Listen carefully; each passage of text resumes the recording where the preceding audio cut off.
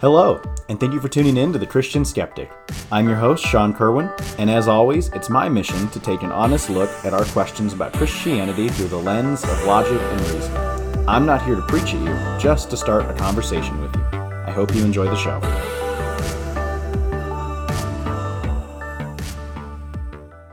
Does the Bible condone slavery? That's the topic we're going to be talking about this episode. And given recent events over the past year or so in the world, that's a topic that has come up most often associated with the idea of racism. Now, obviously, racism is a very bad thing, and this is a very important question because if the Bible condones slavery, does that then mean that the Bible can be used as racist propaganda? Does that mean that the Bible should be treated as culturally irrelevant? Or what is the relevance of the Bible when it comes to this issue? So let's just jump right into it. So does the Bible condone slavery? Well, yes and no. You see, when we think of slavery, what we're most often thinking of is not even the slavery that exists today in our modern world, because let's be clear, there is still slavery in our modern world.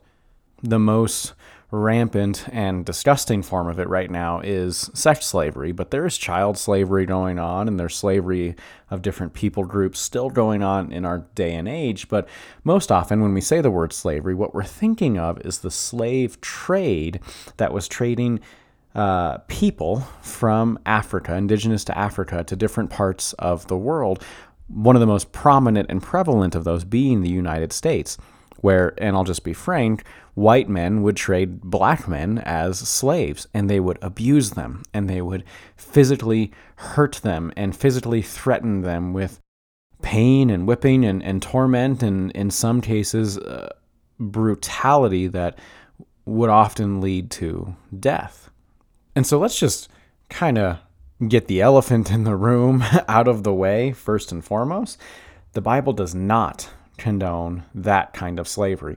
As a matter of fact, in Exodus 21, when God gets the children of Israel out of the land of Egypt and he gives them the 10 commandments, one of the things he says right after is he says, whoever steals a man and sells him, and anyone found in possession of him shall be put to death. So, to get the elephant in the room out of the way immediately, the slavery we are thinking of, the slave trade from Africa that was race-based, the slave trade that was based on a people group being lesser than another people group, is expressly condemned in the second book of the Bible. Now, of course, this is an explicit condemnation of it, and shall be put to death. Shall be put to death is something that God commands as a punishment for capital crimes. Murder and adultery are the first two that come to mind for me personally when I think of the death sentence. And so if we were really following Old Testament biblical principles after the Civil War in the United States of America, we would have put to death all of the slave owners. Is that a little harsh? I don't know. Stealing and selling a man is very evil, and God would agree with that. The Bible agrees with that. But something we need to keep in mind is that God is a God of grace. And even murder and adultery, God sometimes is gracious on those. I'm thinking of one story in particular of a king of Israel named David who committed adultery with a woman named Bathsheba and had her husband murdered, had her husband killed. And he got to live. And God showed grace to David because God's a God of grace. Old Testament and New Testament, God is a God of grace.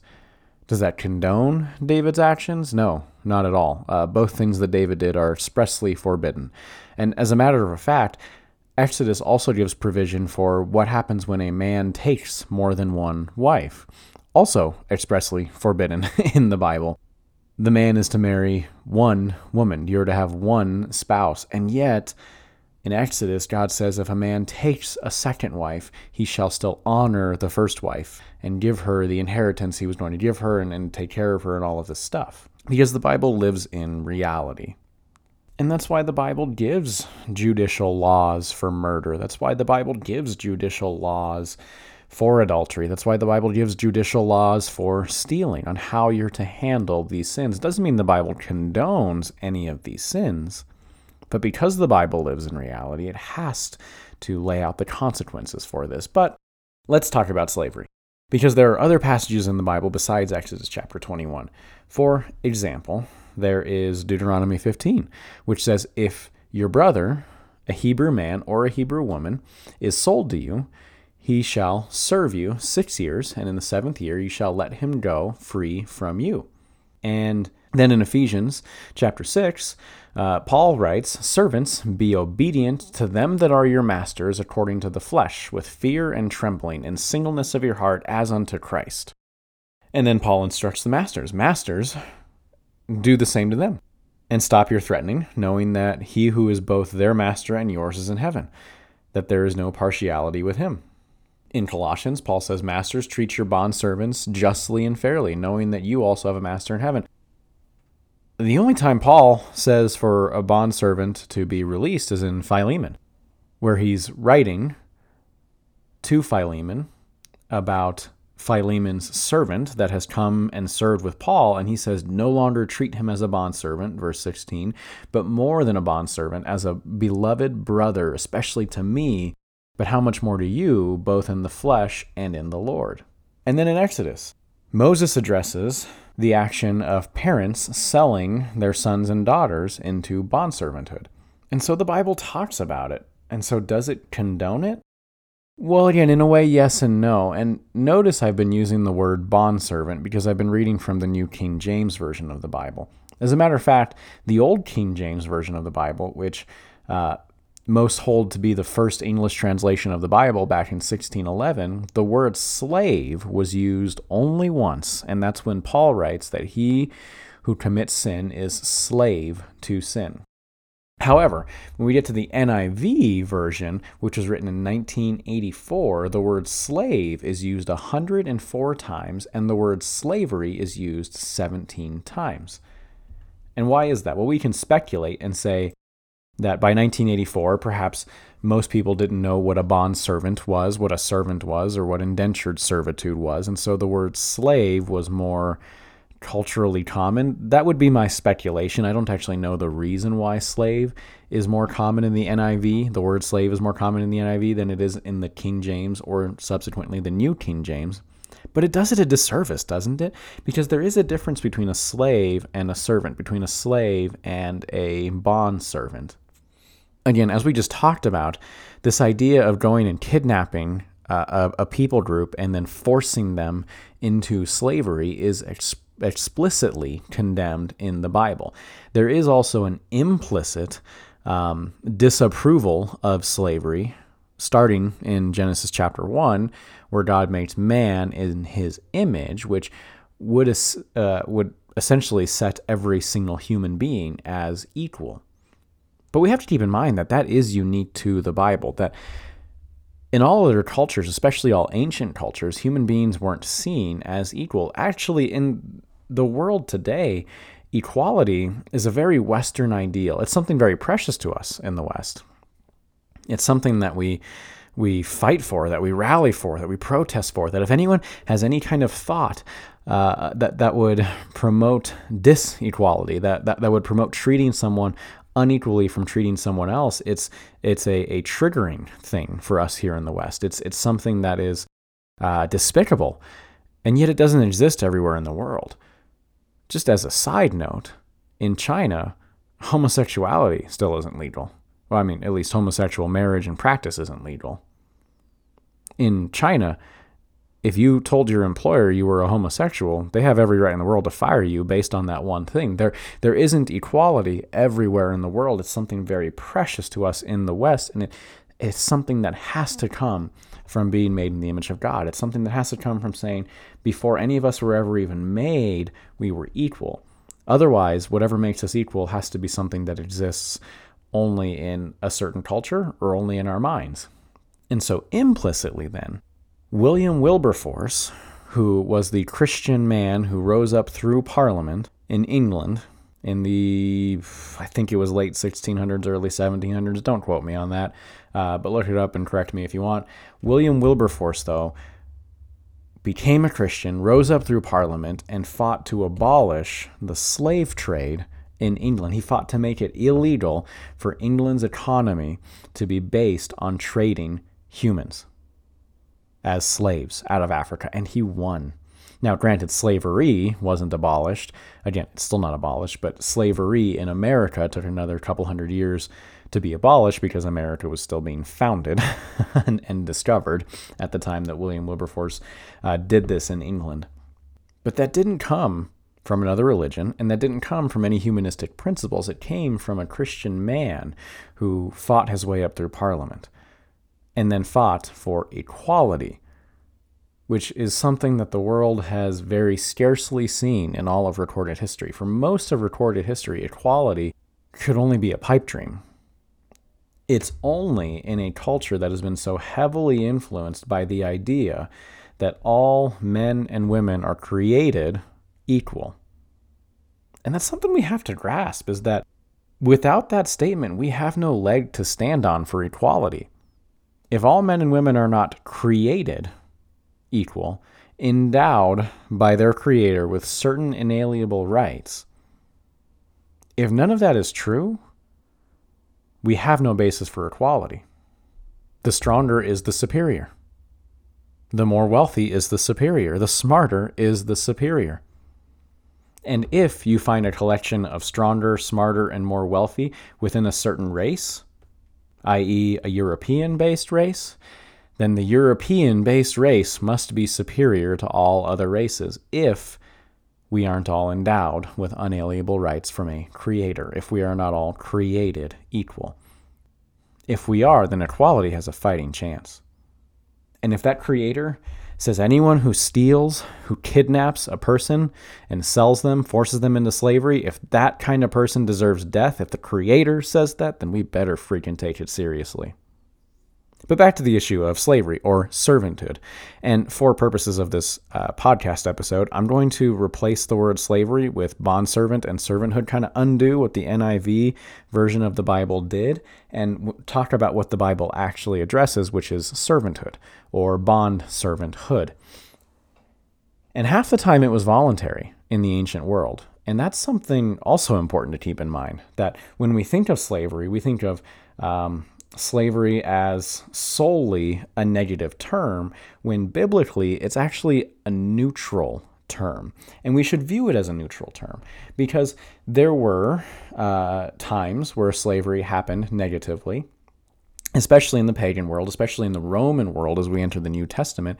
There were times where people were captured, or people were prisoners of war, or people had their land conquered. Think Babylon, 586 BC, Israel was carried off as servants into Babylon because they were a conquered people.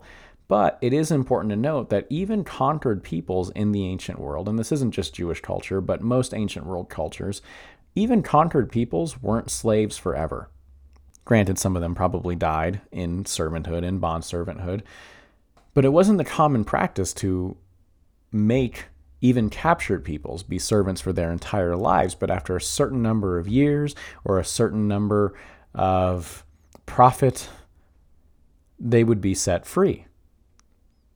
And these are the kind of the laws that we see in the Bible concerning servants, is that, as I just read, on the seventh year they were set free. And actually, Deuteronomy even lays out provisions that you're supposed to give servants as you set them free.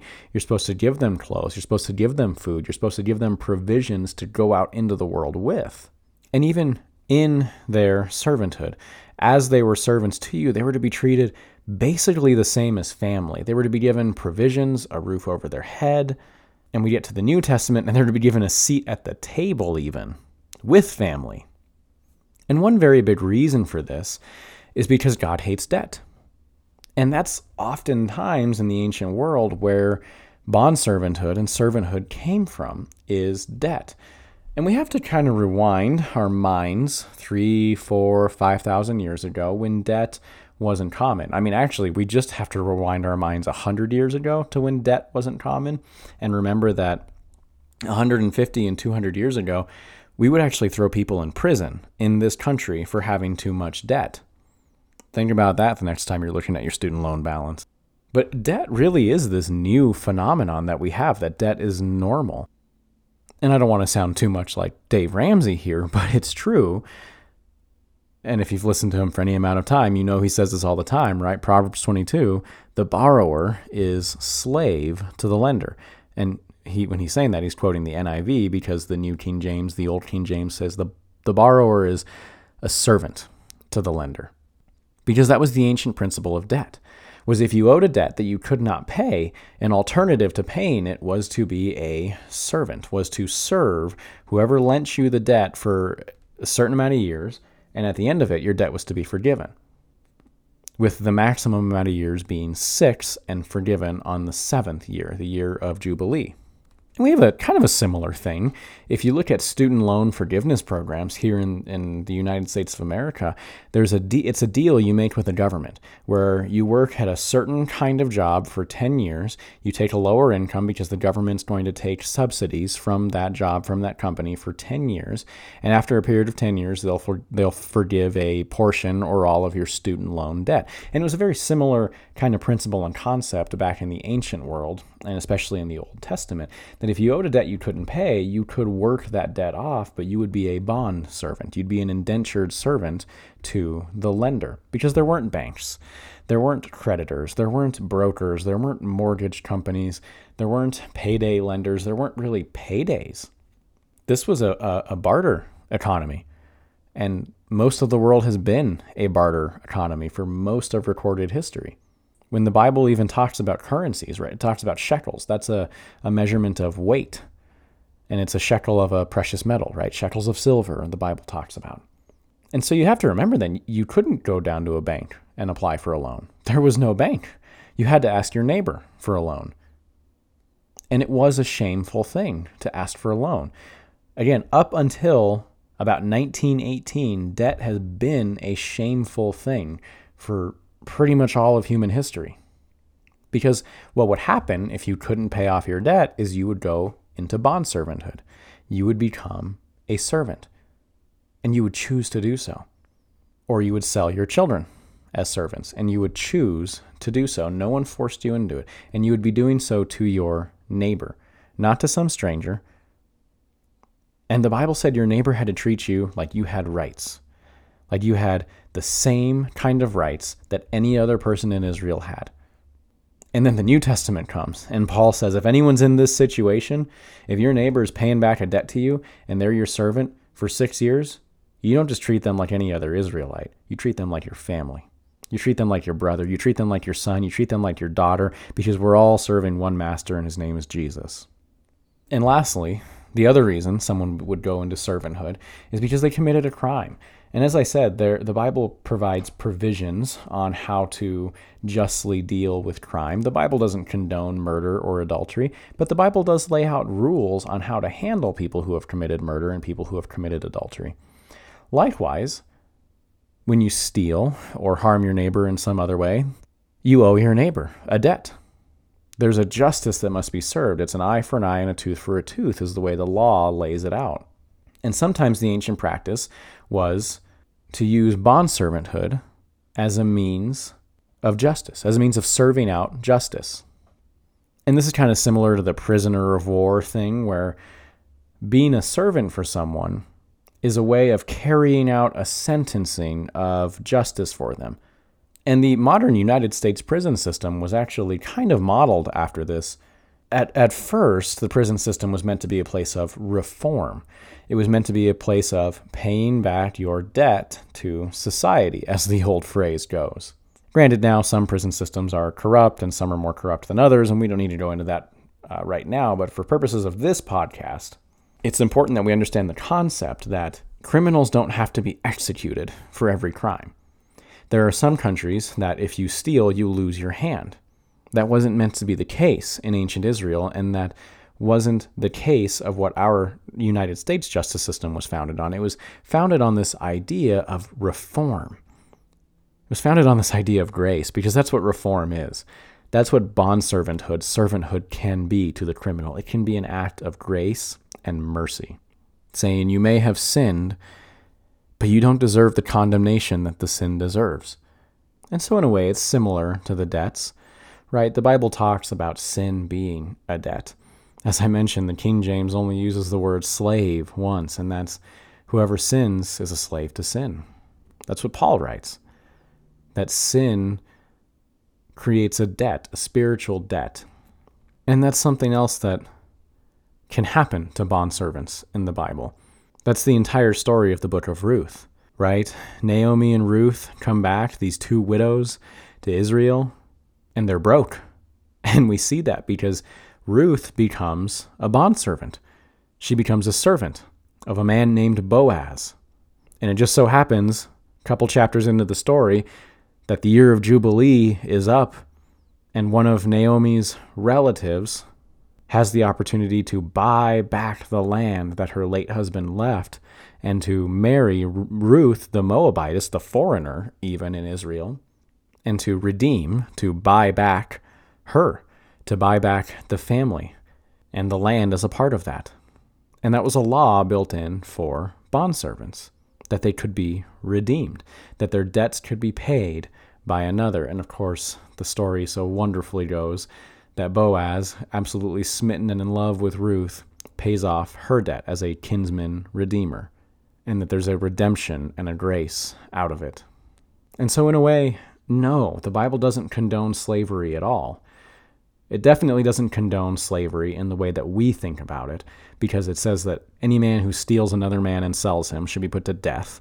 So the Bible views the atrocities that happened a few hundred years ago, the Bible views those as absolutely evil from the mind of Satan and the pits of hell themselves. And anyone who would use the Bible to justify racism or to justify slavery, as many in the South did a couple hundred years ago in the Civil War, is themselves also very evil. And the Bible says what they deserve. And then in another sense, no, the Bible doesn't condone bondservanthood either, because the Bible doesn't condone debt. The borrower is a bondservant to the lender. Proverbs 6, if you have signed for yourself a surety, my son, deliver yourself like the gazelle from the hands of the hunted.